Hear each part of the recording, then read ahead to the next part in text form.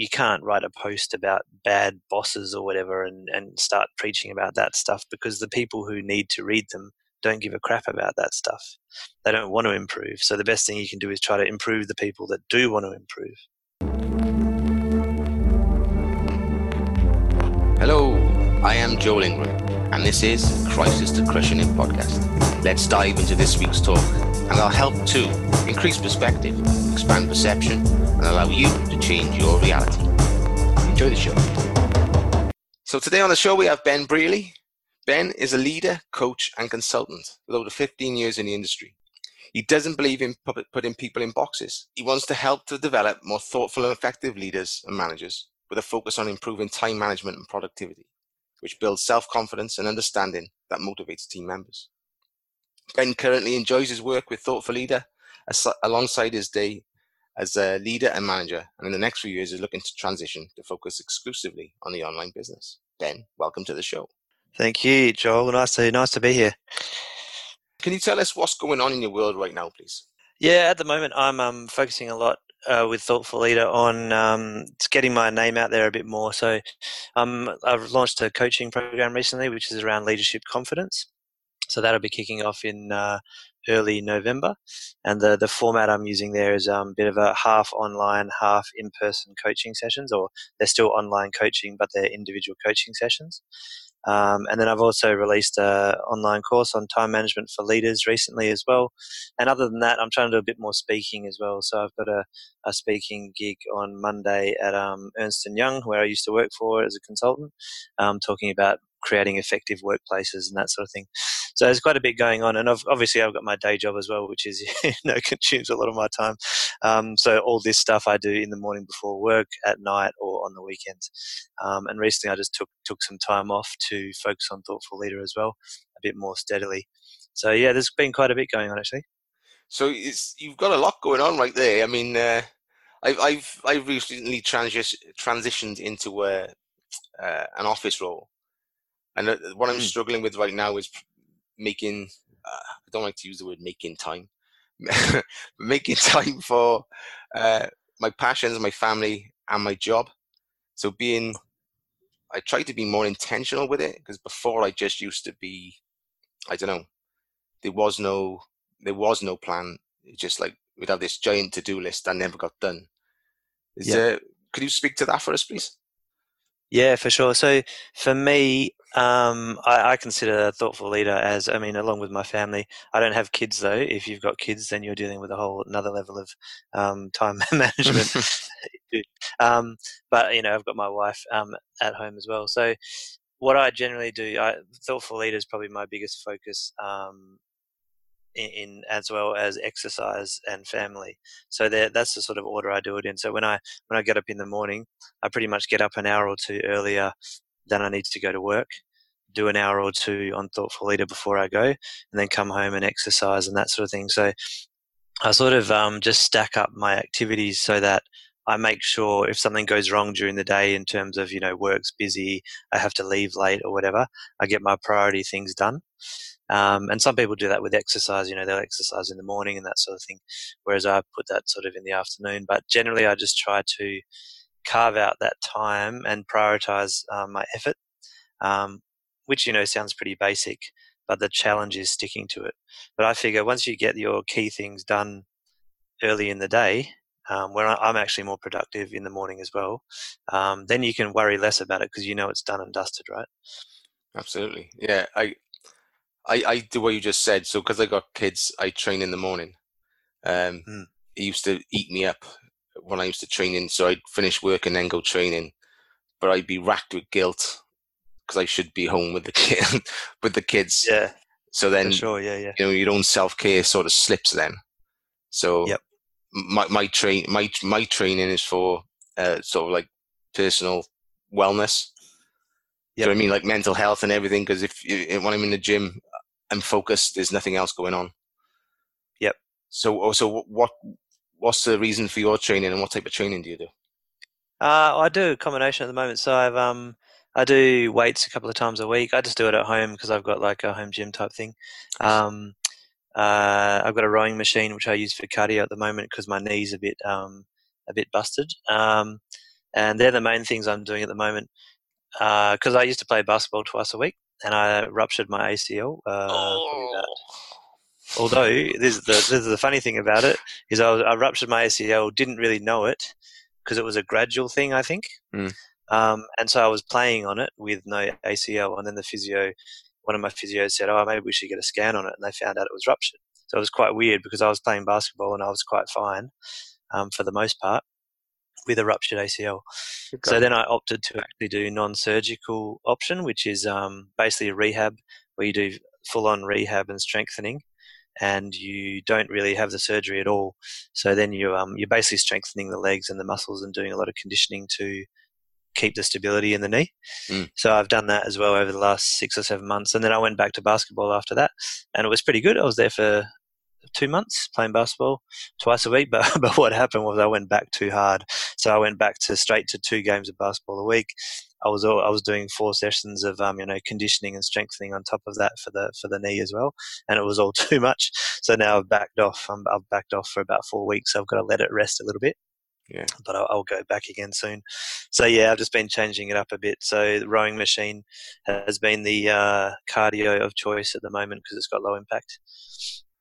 Cool. So, I mean, that's something I didn't actually know was, like, I did my ankle, snapped all ligaments in my ankle last year.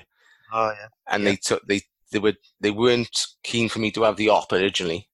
They said that you can survive without your ligaments, which I didn't realize. The intention was then to build a muscle up. So I'm only talking to this to the point that, some people, you could easily say, well, I've done this, I've done that. And then that stops them, whereas you found another way to continue doing Well, it. yeah, it was quite fortunate. Yeah, you're right. So, my physio, the physio I go to now is a specialist, non-surgical ACL guy. So he's a big evangelist about it, right? He's trying to change the culture around it because, you see a sporting injury, someone, high-profile football player or whatever, they do their ACL, there's massive media coverage. Oh my God, catastrophe. But the reality is, so the media is making it pretty bad. And in Australia, we have the highest rate of ACL reconstructions, I think, in the world, or one of the highest, because we have a lot of, Australian football players and things like that that do their knee a lot. So the non-surgical option is actually quite highly used in Norway and Sweden and countries like that. And now, so my physio is trying to get it into Australia as more a common option because it can work quite well without the surgery. Yeah, that's fantastic. So, I mean, you're right. I can understand why they've got the highest rate. I mean, you've got Americans got American football, Welsh have got the rugby, and then you as in Australia have got Australian rules football, which is absolutely brutal. Yeah. I know. Yeah, definitely. So that's probably about 80% of the reconstructions. Oh, and netball apparently is huge as well. No way. Netball, big yeah. A lot of reconstructions in netball. Yeah. Okay, well, I like the fact that you didn't let it hold you back, and you. I mean, that's quite timely. The fact that you actually know that guy that's into that, isn't it? Well, luckily, yeah. So someone at work just mentioned it to me because I was describing how I ruptured my ACL, didn't really know it. And the guy's like, oh, maybe you should talk to this non-surgical guy. So he put me onto him. And I'd already been to see the surgeon and stuff. So I was actually booked in to have surgery. And then I cancelled the surgery and went, oh, no, bugger it, I'll try something different. Because, I'm 39 as well. It's not going to kill me if I can't play basketball anymore. So the worst case, my knee's quite stable. I can do I can do everything on it. So if I can't play basketball, but I don't have to have the surgery, I'll be fine. So it's not that big a deal. If it was in my mid-20s, I'd probably go get the surgery if it wasn't working, Yeah, absolutely. Okay, so I want to just jump back a little bit to the start of this conversation where you said that you get up a couple of hours earlier. Something that I've struggled with, and I know my wife struggles with, is being intentional enough to get up 2 hours earlier. Yeah. So how did you get clear? What helped you get clear on the reason you were getting up? And then how did you maybe prime your environment to do that? Yeah, it's a good question. My wife's the same though. She doesn't get up easily. So I think it is a lot of it. I can put credit to my parents, I reckon, because they were quite disciplined with, exercise and all this sort of stuff. They just sort of go, I'm going to do this, and then they go do it. So, but I think for me, what kills me when so if I'm at work, if I don't do my thoughtful leader stuff in the morning, for example, and I go through the day, it actually really bothers me. I think I've just got it to the point where I can sort of visualize the pain of not having done it and the disappointment and the regret, I guess you'd say, before it happens. So it forces me to take action. And the other thing is, my long term goal is to obviously work on thoughtful leader stuff and do the coaching and that sort of thing full time, which, I've still got a way to go yet. But I know that since that's my goal and I've kept that in my mind, as soon as I don't take action on, getting up early and doing certain things, you're sort of hurting that goal. So you are just damaging that by not taking action. And I guess that's how I do it. I just know that the pain or regret of not doing it is going to be really quite annoying to me, and so I make sure I do it. Essentially, it's all it really is. I can't really put it down to much more than that. So you're an away from motivation guy in this situation. Oh, what? Sorry? Away from motivation. So, um, Oh, you mean running, like making avoidance sort of thing? yeah, Like yeah. I want to avoid the pain. Yeah, yeah, yeah. Yeah, that's true. I'm not really I really want my goal so hard that I'll run to it. I'm more of, I know how disappointed I will be in myself if I don't do it, and that's what gets me going. So you're right. Yeah. That's a great perspective to share because some people don't really understand when, like, there's things they can have going on in life that they are achieving in. So say they Mm. may be successful at work, but then when they don't actually apply those same principles to their home life, and then Yep. they maybe wonder why their health is suffering, or their relationships are suffering. Mm. So I'm the same as you. I'm an away from avoidance as well. I've never heard it said like that. I've never heard the away from motivation. That's an interesting way of putting it, actually. Yeah, that's from my NLP teacher. That was. Oh, yeah. Okay. Yeah, so that's how he pitched it to us. You got to towards and away from motivations. Yeah. Okay, Right. so if you're getting up early in the morning, so what time have Mm. you got to be in work? When you say up early? What's up early? So for me, it depends what's going on. So sometimes I get up at 5, and sometimes 6. Probably the latest I'll get up is 6, depending on what's on, right? If I got to do something. But Okay. with work though, that's the thing, right? You've got to. I feel with work, and it's different for every job, right? You can't just assume that there's a one size fits all where for every job you can determine when you start and finish and all that sort of stuff. Some are more flexible than others, and you might go and have a difficult boss, and I might have an easier boss who lets me come and go whenever. So, but what I do is work pretty hard when I start a new role to set expectations around how I'm going to work, so that I can build in that flexibility that I need. Because if I'm in a job where someone's demanding I get there at 6:30 a.m. every day or 7:30 a.m. and there's no flexibility around that schedule, then I'm in trouble, right? So I work quite hard to make sure people understand here's how I'm going to be working and here's what I expect to be able to do in my workplace. I think that's pretty important. So you set expectations for the environment you're going into. I mean, if Yeah. is that with so you talking to the higher elements of the team then, or to the lower elements? So you're sort of priming your boss for the way you're going to be. Yeah, I do that both levels. So obviously, with your boss, it's a bit harder, but during the interview process and all that sort of stuff is where I start to sound out and see. Obviously, you don't want to go into an interview and say, "Oh, by the way, I need full flexibility and I'm going to work, 20 hours a week instead of 40 or whatever." Yeah. But you've got to you try to get a sense of what they're like as a manager, and so that you can see whether you want to work for them or not.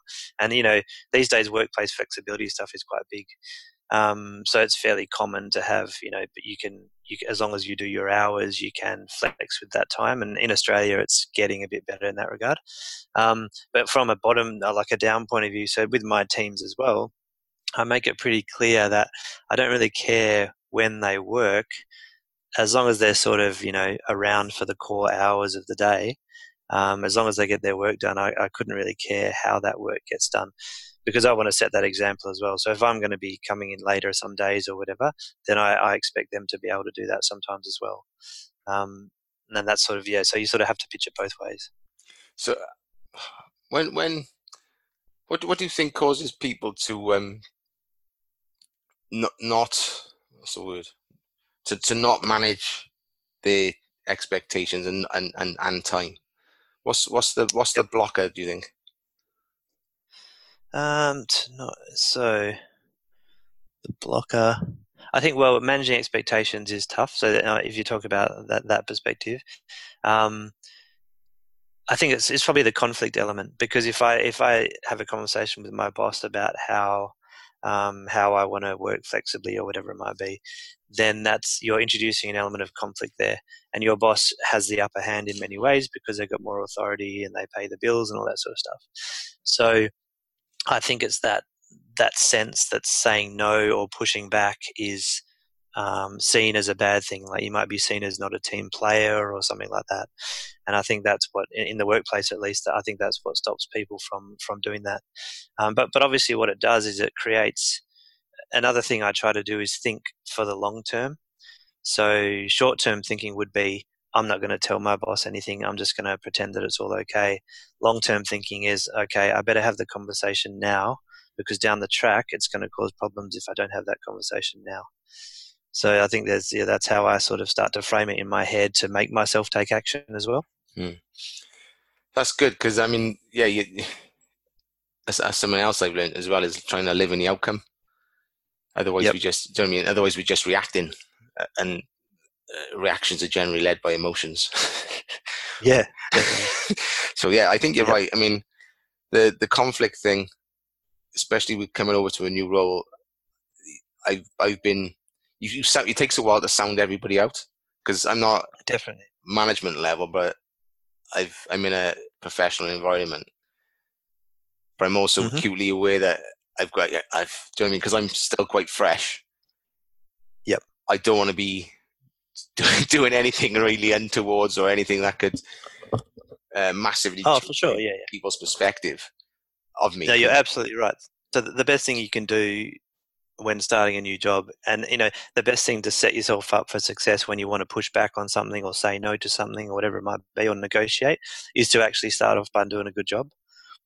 So if you're doing a good job and you're perceived as credible, and you're sort of, you get along well with the team or whatever it might be, you set that foundation for being able to have a decent conversation with someone about negotiating something or pushing back on something. Because if people perceive you as, oh, you're a lazy worker anyway or whatever, they won't give you the time of day. They'll just say, no, no, you do what I say. yeah, that's my boss actually said. Actually, he said we don't, because I come from a production environment. So I was shop floor, and I come across to Mm. a role where everyone manages their time and their responsibilities. It's a Yep. massive shift. I was 22 years on the shop floor. Oh, wow. So when you come over, it's a bit of a culture shock. Um, For sure. so my day to day running was, I knew what I had to do because it was basically out on the shop floor. So all I had to do was go and get it. Yep. And I just work my way through it. Whereas, although it's similar in nature, the tasks within the office have got different levels of priority. And Yep. I feel that more than I did on the shop floor. Yeah, for sure. Does that make sense? I think yeah, I think in some ways being on the shop floor is it's a lot more defined, right? You know what your duties are, and you've got to work through them. I mean, I spent when I was at university and stuff, I worked in a hotel for a couple of years. I worked on the shop floor at retail stores as well, and yeah, there's no real debating what your roles and responsibilities are there. It's pretty clear. I have to go and stock the linen cupboards on all the 15 floors by the end of my shift, or I get in trouble, right? Yeah. For example. So in some ways, office life can be a bit weird because you have these, and I've had I mean, my current role's pretty interesting because we've had a big new formed team. All these new people have come in, and sorting out the roles and responsibilities has been a bit of a nightmare. So if you don't do that, then it's probably what helps you. It probably brings up that discomfort level in the office environment, I'd say. Mm. Yeah. I think you said something earlier on about conflict as well. I think um, from what I've just done a Bell's course. Mm. I don't know if you've heard of Bell's. but what come over in that was a lot of people, and it was talking to different like archetypes of people. So you got your dominators, your influencers, your Yeah, steadiness, yeah. and your compliance The people. disc assessment thing. That's it, yeah. So it was based Yeah, around the yeah, I've disc done that. assessment. Yeah, yeah. So, but what I realized was is very few people within the organization that are comfortable with conflict.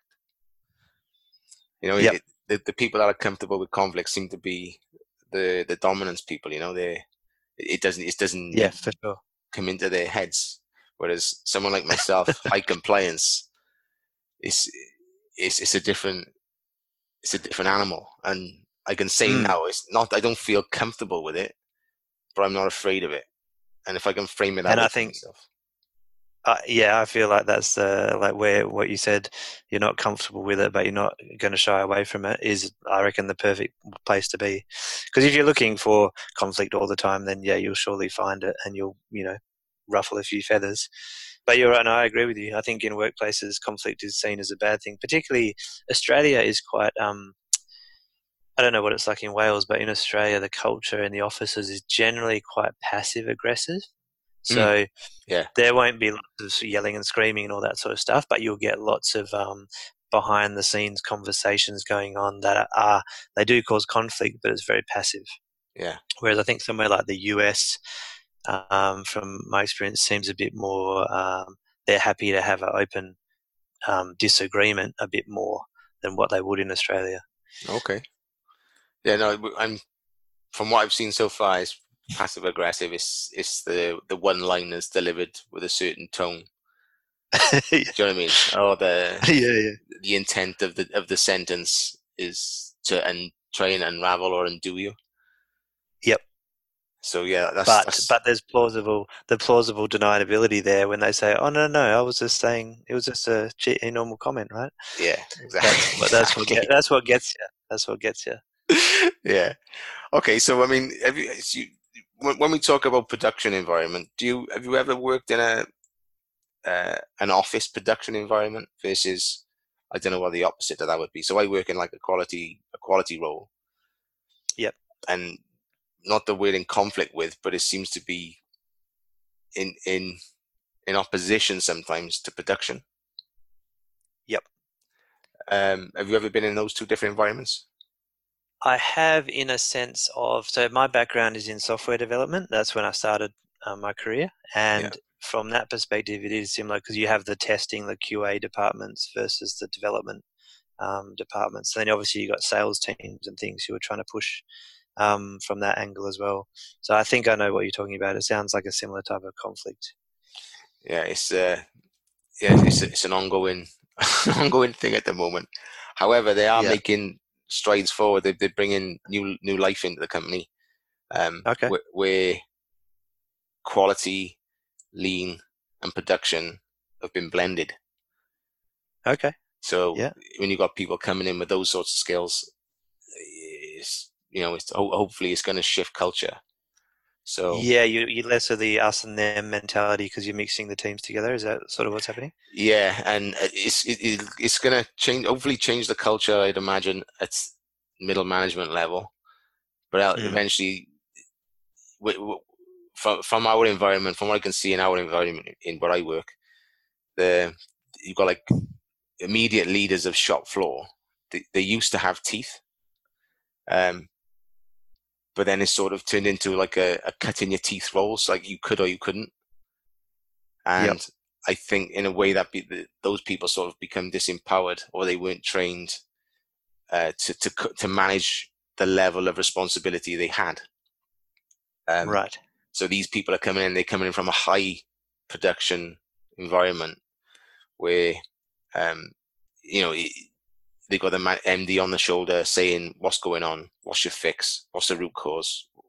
What are you going to do to make sure it never happens again?" Yep. On their shoulder within 20 minutes if the if the line had Yeah. stopped. Okay. But Yeah. Yeah. so the industry I'm in, that's not the case at the moment, but it'd be refreshing to see that come in. Yeah. Sure. So Yeah. yeah, I mean, what's your take on culture? How do you shift? Have you seen culture shift in organizations? Oh, yeah. It's hard. That's really hard work because But I think culture is a lot about leadership, which makes sense and I see it driven from the top, obviously. Um, Now, what I see the worst type of cultures I've been in some cracking, like interesting places. So I've worked on some massive projects, building children's hospitals and all sorts of stuff, building new mines and that sort of stuff. Nice. And they, yeah, the chaos. There's a lot of chaos around those sort of projects, but at least everyone's pulling in one direction. But some of the places I did 5 years of consulting as well for some of these big four accounting firms, and some of the places I've been in there, the culture's been pretty stale.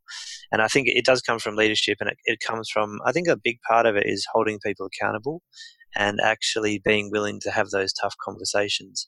Because the first time, as soon as you overlook some sort of bad behavior, you are setting a precedent for the future that that bad behavior is okay. And you're not only setting it with that person, but you're also setting it with all the people around that are watching you deal with that person. So, for example, it might be your team or your colleagues or whatever. And then they'll start to go, okay, well, that guy got away with this thing. So that means that's how we work around here. And eventually, when that happens enough, you can't really hold people accountable properly. And you get a culture where no one's accountable and they sort of get away with murder. And I think that's sort of the tough bit as well, because, and obviously it's, my take is, if I've got a performance problem in my team, I need to manage it as quickly as possible so that it doesn't become part of the normal day to day, and people understand where they stand. But not all leaders are like that. Every leader is dealing with different stuff as well, and sometimes they got bigger things to worry about, and so they leave things, and little problems become snowball into big issues later on. So it's a difficult problem, but I think the standard sort of metric I've heard used is that culture shift takes 5 to 7 years in an organization, depending how big it is.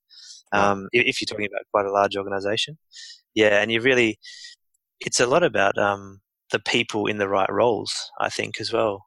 Because there's a lot of leaders I've worked with where they have great strengths in certain areas, but in terms of managing people and their particular roles, I just don't think they're a good fit. But you get leaders getting promoted all the time because, if you're a manager, you get paid more. So people want to become a manager to get that pay bump, even if they aren't that skilled as being a manager. And this is probably what you're talking about before, where you're saying those people sort of taking on those roles and they're not used to that level of responsibility or have the skills to back it up. But they want to be in those roles because they get paid more. So that's the tension, I think, as well, is that people want to be in leadership roles because they get paid more, but they don't necessarily have those skills to actually manage the people in those areas that they're managing. Yeah, lots to think on, but it's Yeah, no, I did. Yeah, it was a lot of talking. no, it's good. No. When you get on a roll, it's great because I get to listen and and trying to take it all in. Okay, so could we let's have a look? I was listening to one of your podcasts earlier on, Yeah. and it was the limiting beliefs around time. So limiting beliefs that ruin your effectiveness. Sorry. Yeah. So could you talk a little bit about that? To refresh myself on what they were. So I call them limiting beliefs because I think it's just things people become accustomed to. So particularly in leadership roles, but it's the same for any role. It doesn't have to be a leader. But when people start saying things like, "Oh, I'm too busy to do this," I'm too busy to record my podcast, whatever it is, stuff like that, right? Which you would have gone through. Yeah. I'm too busy to spend time with my team, or I'm in back-to-back meetings all day, so I can't check my emails, or I have to work 15 hours a day or whatever it might be. All those things I still see time management as a choice, right? So if you are willing to be stuck in meetings all day back to back, and you're willing to attend all those meetings, even though a lot of them you don't think are valuable, that's on you. And you've got choices to make, right? So you've got a choice to say, hey guys, maybe we shouldn't have a meeting today. Maybe we should, just handle it by email because we don't need a meeting. Or maybe we could have this meeting every 2 weeks instead of every week. Or maybe it gets to the point where you say, look, the culture here is such that we have meetings all day. I don't want to work in that environment and I'm out of here, right? So it's all about choices. And I know that some work environments are different than others. I worked in consulting where I was doing big days, 12 to 15 hour days sometimes, depending on the project. And, there's some environments where it's harder to manage your time than others. I've definitely had that. So I'm not saying everyone can just manage their time equally effectively. But the first one, yeah, for me is it being too busy to do stuff.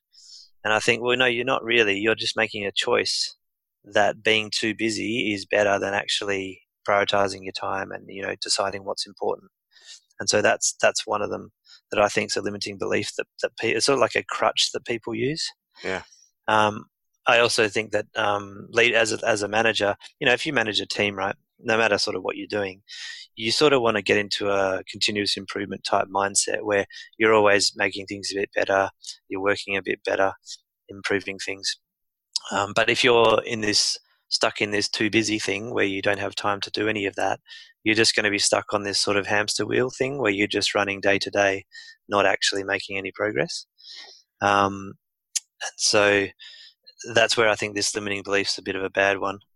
And there was another couple as well. The other one was around just assuming your team can't do something. And I've heard this quite a lot, which is a killer.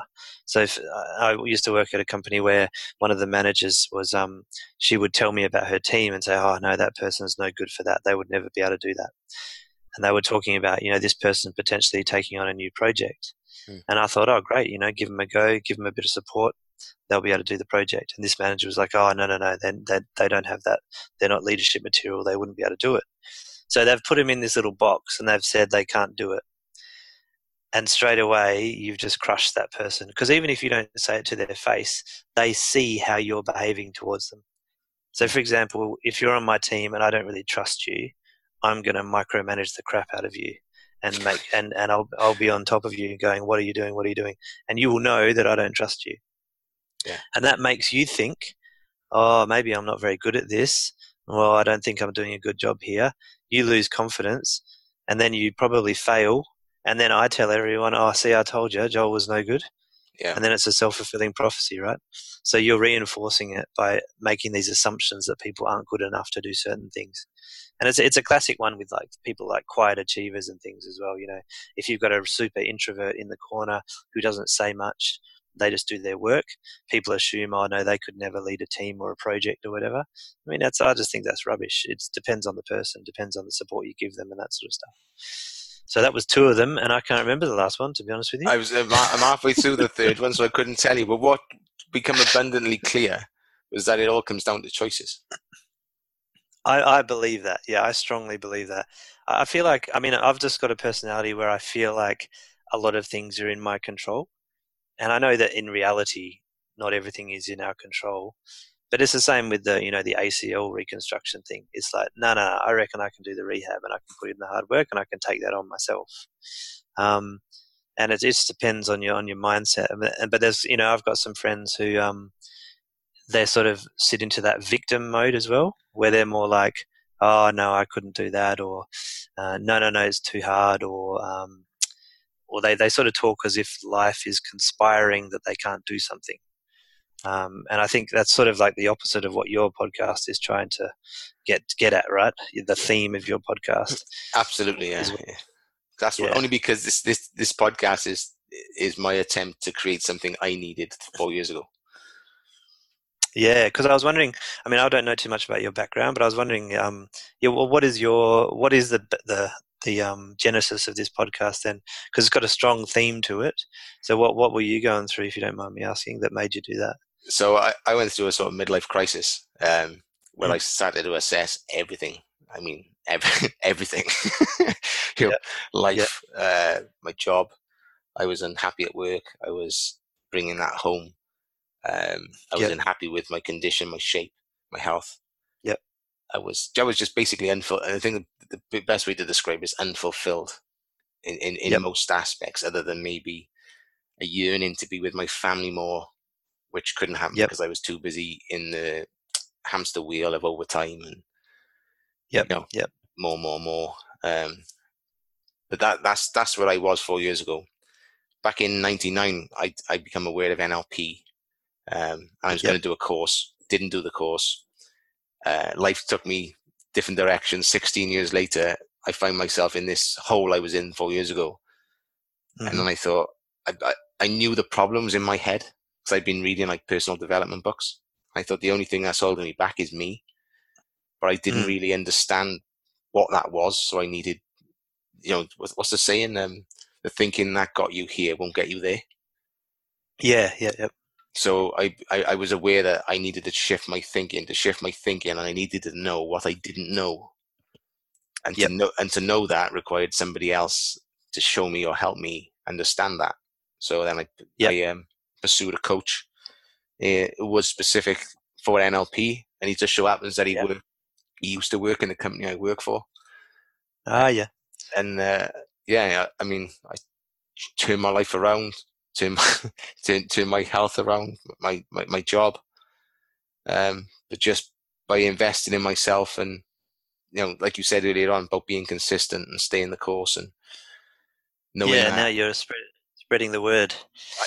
I got to, Ben, because I Yeah, know there's so many people out there that are sat in jobs they hate. But yep, they, like you just said, they're in the victim set. Well, I can't do that because I got my mortgage or, kids or whatever. mm, I made a move to the quality role I did. It was a massive impact on my family, like financially. mm, But what it yep, did give me was time stability. So I now go to work around 8, half 8, and I'm finishing yep, anywhere from 4 till 5. It yep, gives me a chance to train in the morning and see them. And mm-hmm, then it gives me time in the evening. So I was working like a shift, an afternoon shift, a modified double day shift. But like, there's so many people that don't actually, they'll keep saying they hate their job, they hate their job. But when you say, yep. well, why don't you do something else? They just won't even consider it because, No, I know. because Yeah, yeah, generally because of yeah. the money, Yes. or something about the job that's holding them. And Yep. when I actually got down to it, what was holding me was the money. Do you know what? Even though it impacted my family as it did, it sort of reset our foundation because there was a Yep. ton of stuff we were paying for and a ton of stuff we were actually thought we needed. And it wasn't until we were in a position where we had to do some drastic cuts that Yeah, yeah. I thought, Jesus, what have I been doing for the last 20 years? Mm. How did I let myself get here where I've now got to do this? I sort of like wishing I got there sooner, but your journey's a journey. But Yeah, it's yeah, yeah. given me great clarity to know that, okay, we have to sell this car and other bits and bobs. But from that now has led, increased health, um, greater creativity with our thinking, um, all sorts of different things where we're trying to, Well, engage the, this is the thing. yeah, So you got this impact on your family, you're saying, but then the actual, they're probably seeing the upside now, where you're going, oh yeah, you're home more, you got time to do stuff, you got more headspace to think about them and stuff like that as well, probably. I'm present more. Yep. I was so busy and stuck in that victim mindset of being frustrated and angry. I Mm. was very rarely was I didn't want to be around me. I Yep. thought about taking myself out of the equation. I just didn't like who I was, where I was Mm. going, and just thought, what's the point? Yep. So, and there's a lot of people that feel that way in the work environment. But yeah, I just want to get this out there, hopefully drip 100%. it out there and see Yeah. if I can shift Well, I'm from the, perspective. yeah, and from the leadership point of view, I mean, when you mentioned, a lot of people going to work every day hating their jobs and all that sort of stuff, I feel like, I mean, part of it is the person's choice, trying to navigate themselves to a career or whatever they want to do. But the other part of it, I think, is leadership plays a big part in that. I see people coming to work unmotivated and getting treated like crap by bosses and all this sort of stuff, and you just think, nah, you can be better than this. Mm, And that's why I started the Thoughtful Leader stuff, because I want to start helping create better leaders to create better workplaces. yeah, And I quickly realized that you can't write a post about bad bosses or whatever and start preaching about that stuff, because the people who need to read them don't give a crap about that stuff. They don't want to improve. So the best thing you can do is try to improve the people that do want to improve. Yeah. nice take, Ben. Yeah, that makes perfect sense. You're right, because that's one of the frustrations I find is I want to help people in those roles. Hmm. I mean, who are where I once was. Yep. Do you know what I mean? But then at the same time, if they're happy with you know, their car, which is got sky high HP, the house Yeah. that's too big, all the designer clothes. Do you know what I mean? It's all Yeah. that stuff. If they're happy with that, then they're never going to want to change. But it's not until you Well, assess. you'll get people who are on that tipping point though, and they'll come across some of your stuff and they'll go, oh, you know what? Yeah, I think I'll give that a listen or whatever. But then, yeah, there are those ones where they're not even ready yet, and they're going to be the harder ones to shift, obviously. Yeah. I mean, I've noticed a growing element of people when you have discussions. Workplaces are turning into being more transient now as well. There's apprentices coming through, and you hear them talk. When I was an apprentice, you didn't even discuss about your next job because you were just so Right. I'm here for life, Yep. and they're coming in now and they're saying, oh well, 10 years and who knows.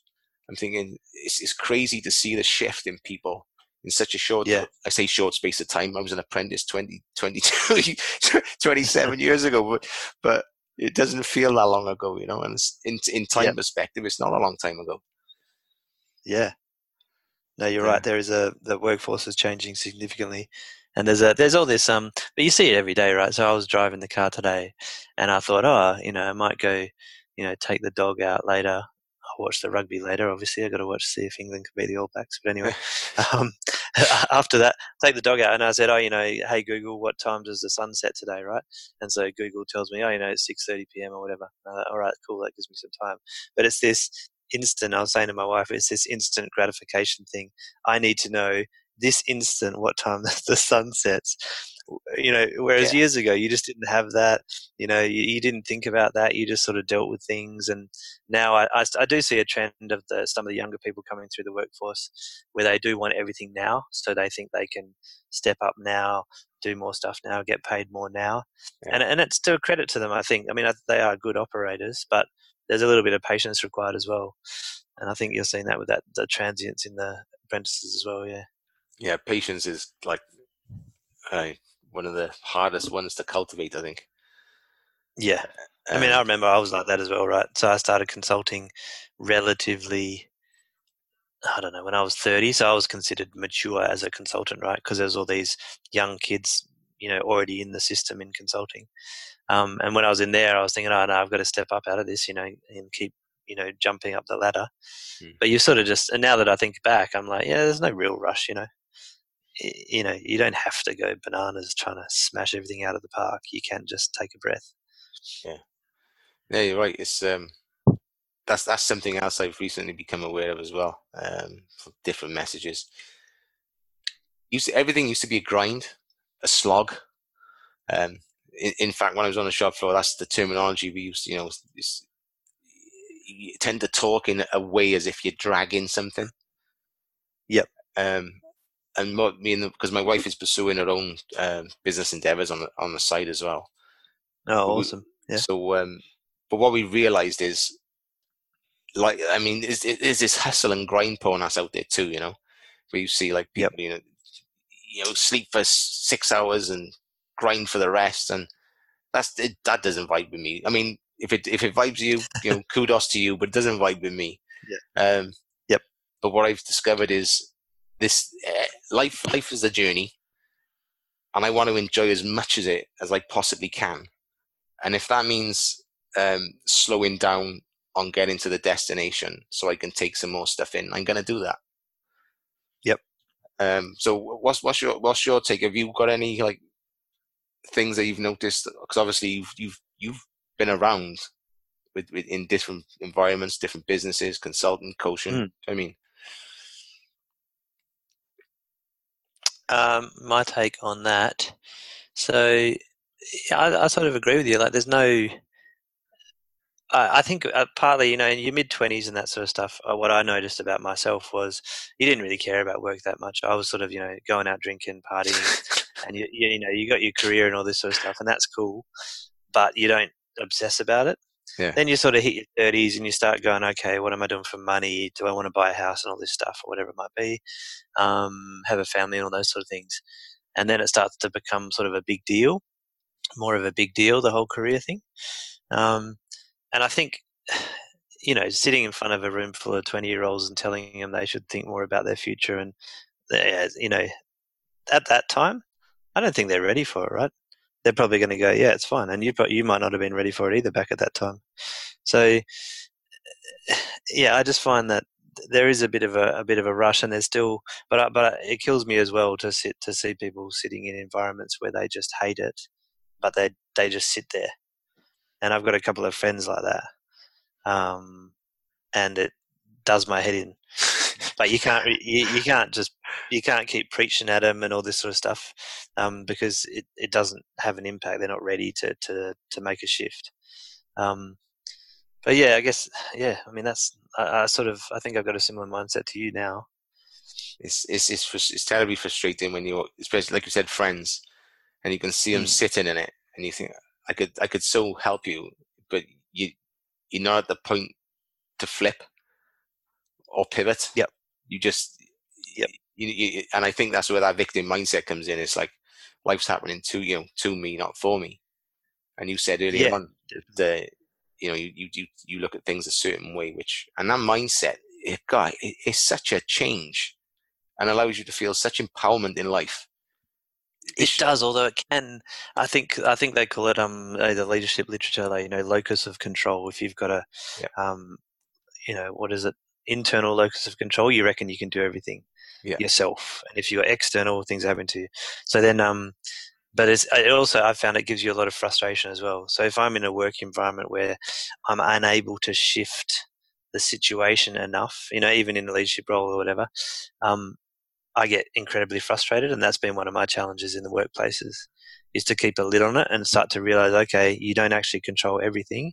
You've got to actually, look at your sphere of influence and all that sort of stuff to make sure you keep a lid on these frustrations. Because I think it comes with, I'm sort of, I can control things, and I'm master of my own destiny. But you've got to also remember that you can't control everything. Otherwise, I'll just get super frustrated. Yeah, no, you're right, and I'm writing that down because that's a good one for me to take back to the office. Um, yeah, yeah. What else, when I shifted, and it was a process, and it took time, but more and more seeing the positive, building small steps, like you say, the sphere of influence, looking at what you can affect, and then putting procedures and processes in place that allow you to do that consistently. It's I understand what you're saying. It's isn't the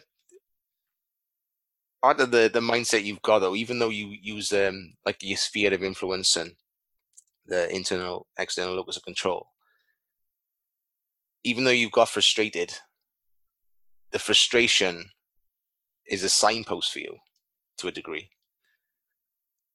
Definitely. Do you know what I mean? So what people don't, I don't know if you've ever dug into emotions, but if you, I frame emotions now to myself as signposts. So if I'm angry, there's something, opposite of that I need to, I obviously don't want to be angry. So how can I not be angry? Yep. But I also allow myself to experience it. Like the other day, I was fearful about something. So your heart starts beating faster. You go a little bit cool.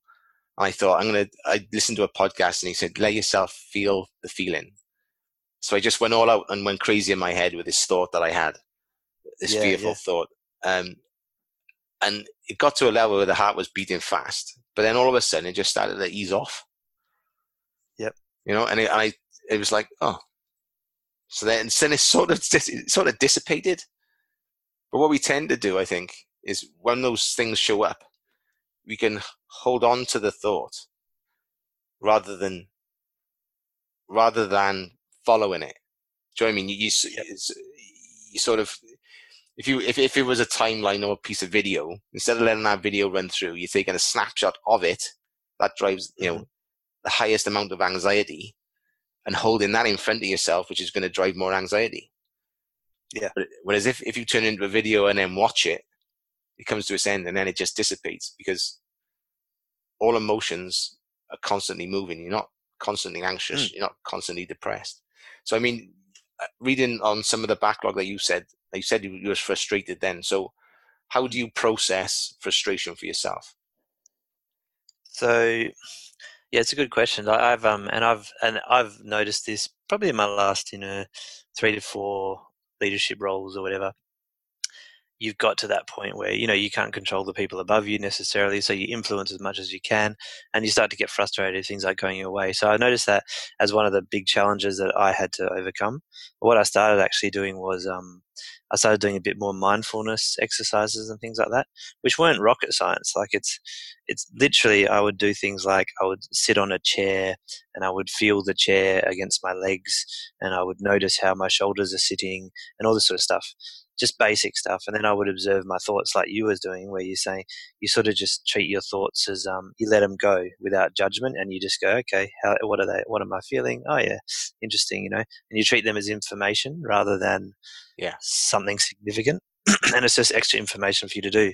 And then I'd start to, in meetings and things at work, I started to consciously think of how my body's feeling.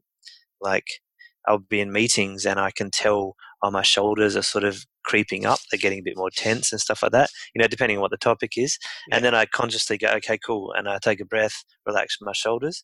And now I'm starting to become far more aware of the triggers. Yeah. Which has been really useful. And I've written a few posts about it on Thoughtful Leader, where the mindfulness stuff I think is critical, because you've got to, like you said, the emotion, you know, the whole thing about emotional intelligence, which you know about, is the ability to process emotions as information before you react to them, rather than just going, oh, emotion, I'm angry, I'm going to punch this person or whatever, right? You put a gap in the middle. You've got that gap in the middle where you can process the information, then go, all right, that's an emotion, I'm feeling scared. Oh, that's interesting. Why is that? And you can dig into it. So I've become better at that, and that's been very helpful. Although the whole concept of the sphere of influence and thing as well, I've had conversations with people, and they say, oh, yeah, it's not in your sphere of influence, or it's in your sphere of concern because you're concerned about it, but it's not in your sphere of influence. You can't do anything about it. But I think, even if something is out of your control, that doesn't mean you have to like it. So you still have to, you're well within your rights to say, you know what, I don't want to tolerate this environment or whatever it might be. Yeah, it might be out of my control, but I don't have to put up with it. So it started to become that a bit of empowerment as well.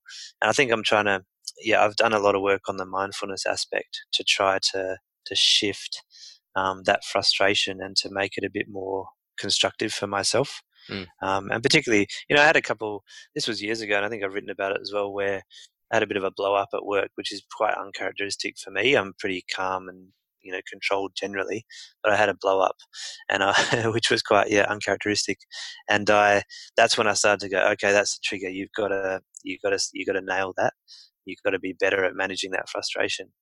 So that's where I started working on it. What was the emotion for the trigger? For that one, it was frustration again, because things just weren't moving. So we were dealing with some external supplier or whatever, and they kept stuffing things up, and I just sort of exploded at them and basically shouted at them and that sort of stuff, which is very rare for me. Mm. And yeah, it just made us all feel like crap, right? It didn't solve anything. It's not like they went, oh, okay, we'll fix the problem now. They were just annoyed. I was annoyed. It was just, and it wasn't the biggest blow up you've ever seen. There's worse that have happened. But for me, I was like, yeah, that's not where I want to be.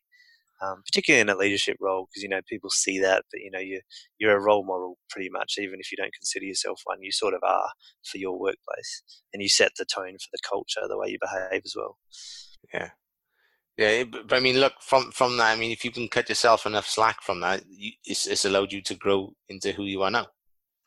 Oh, 100%. And I do cut myself slack. I mean, that's why I like writing about it. And I'll talk about mindfulness and stuff. And in the articles, I don't pretend I'm some sort of mindful genius where I'm completely in control of all my emotions and I'm, like a superhero.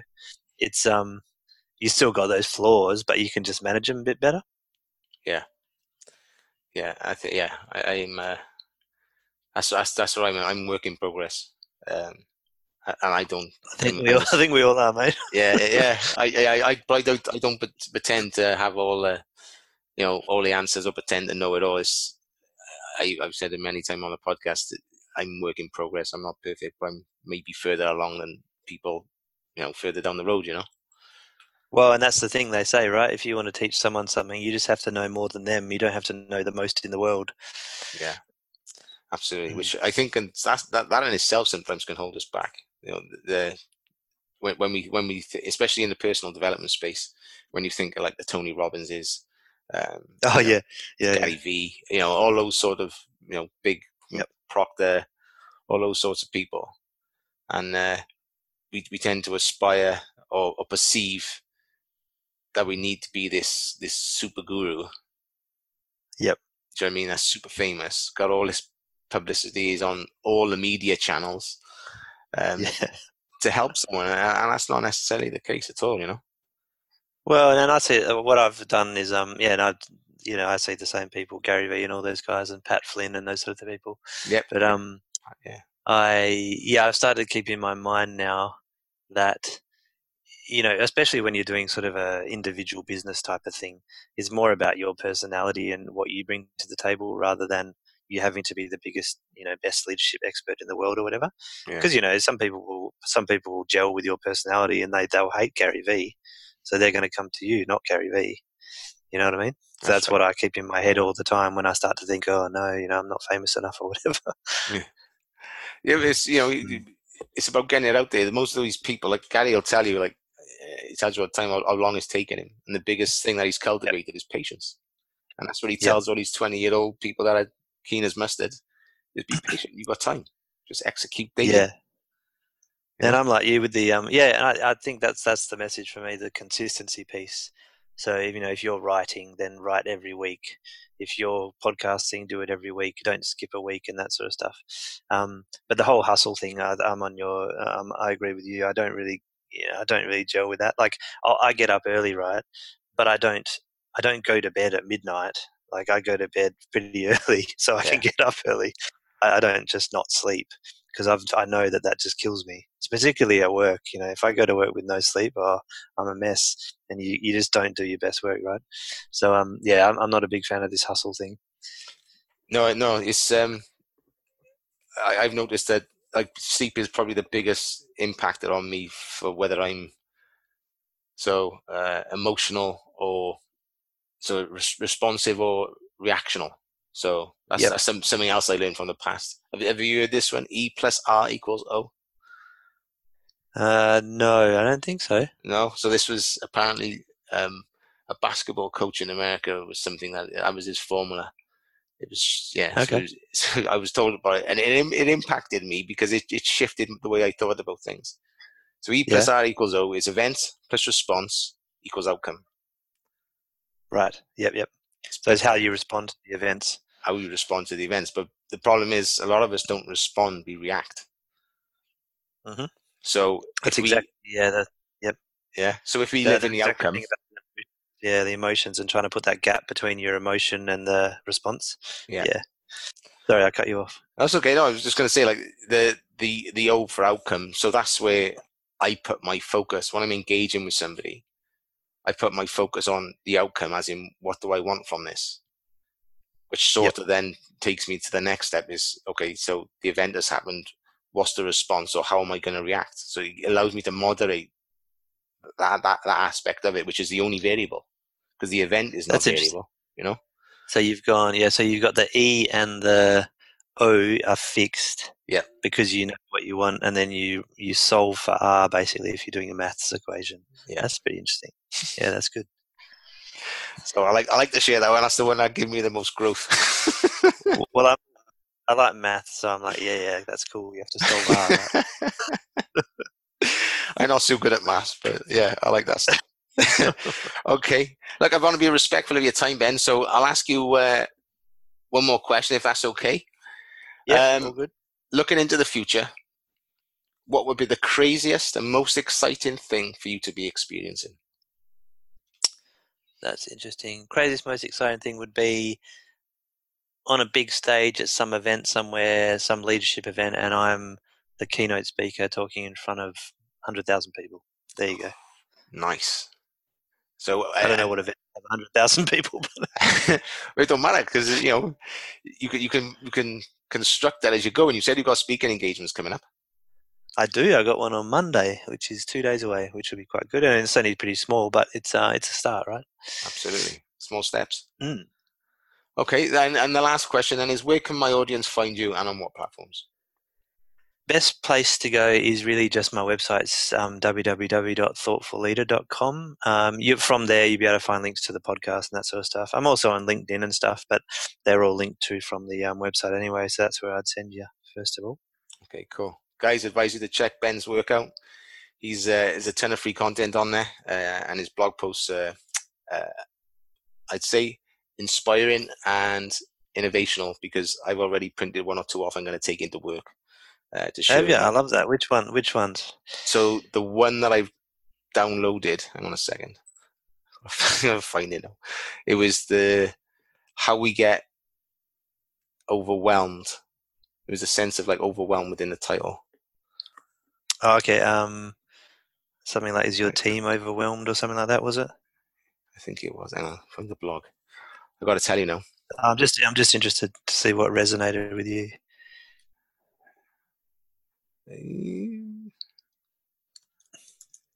Yeah.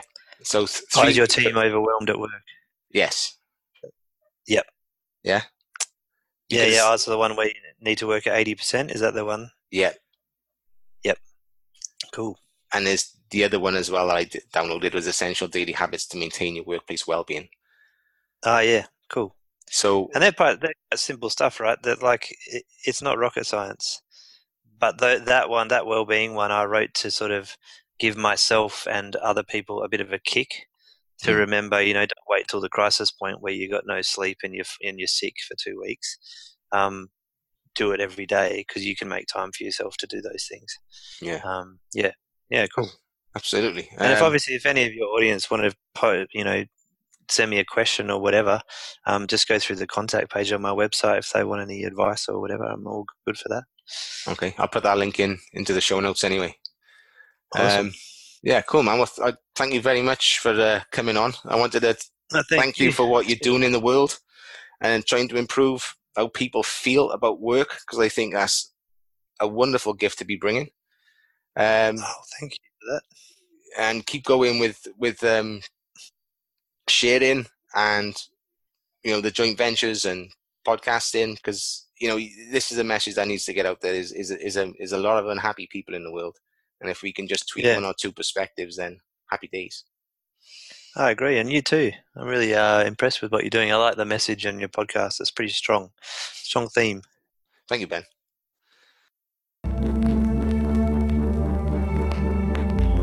So thank you for listening today. I hope you enjoyed it. My name is Joel Ingram, and I am a certified NLP coach. I help passionate, resourceful, and professional people feel stuck and unfulfilled with aspects of life to rewrite their narrative and chronicle a new, engaging, and captivating future. Please subscribe if you found benefit. Okay, mate, we're wrapping up there. Great. Thank you very much for that. Much appreciated. I'd love to stay in touch with you, Ben, if that's okay with you. Yeah, that'd be great. I enjoyed our conversation. It was good. I didn't go so much into the personal stuff, only because we was flowing on the on the office stuff. Yeah, no worries. That's cool. But yeah, if we could, perhaps I'll put an email together and we can get bump heads on what we think may be a way to proceed with, or outline some form of, I don't know, plan with regards to doing future podcasts. Yeah, I'd love that. That'd be good. Yeah? Yeah. Okay, cool. All right, lovely job. Ben, thank you again for your time, and I'll speak soon. Thanks, mate. I'll go see if England can beat the All Blacks. I don't think they can do it, but you never know. I'll be rooting for the All Blacks. Yeah, see, I am too, because I can't stand being beaten by England. The Wallabies got booted last week, so I'm already sad. Yeah, we'll be shouting for the same team then. Yeah, cool, man. All right, have a good day, man. Lovely to meet you. Take it easy. Cheers, Ben. Bye.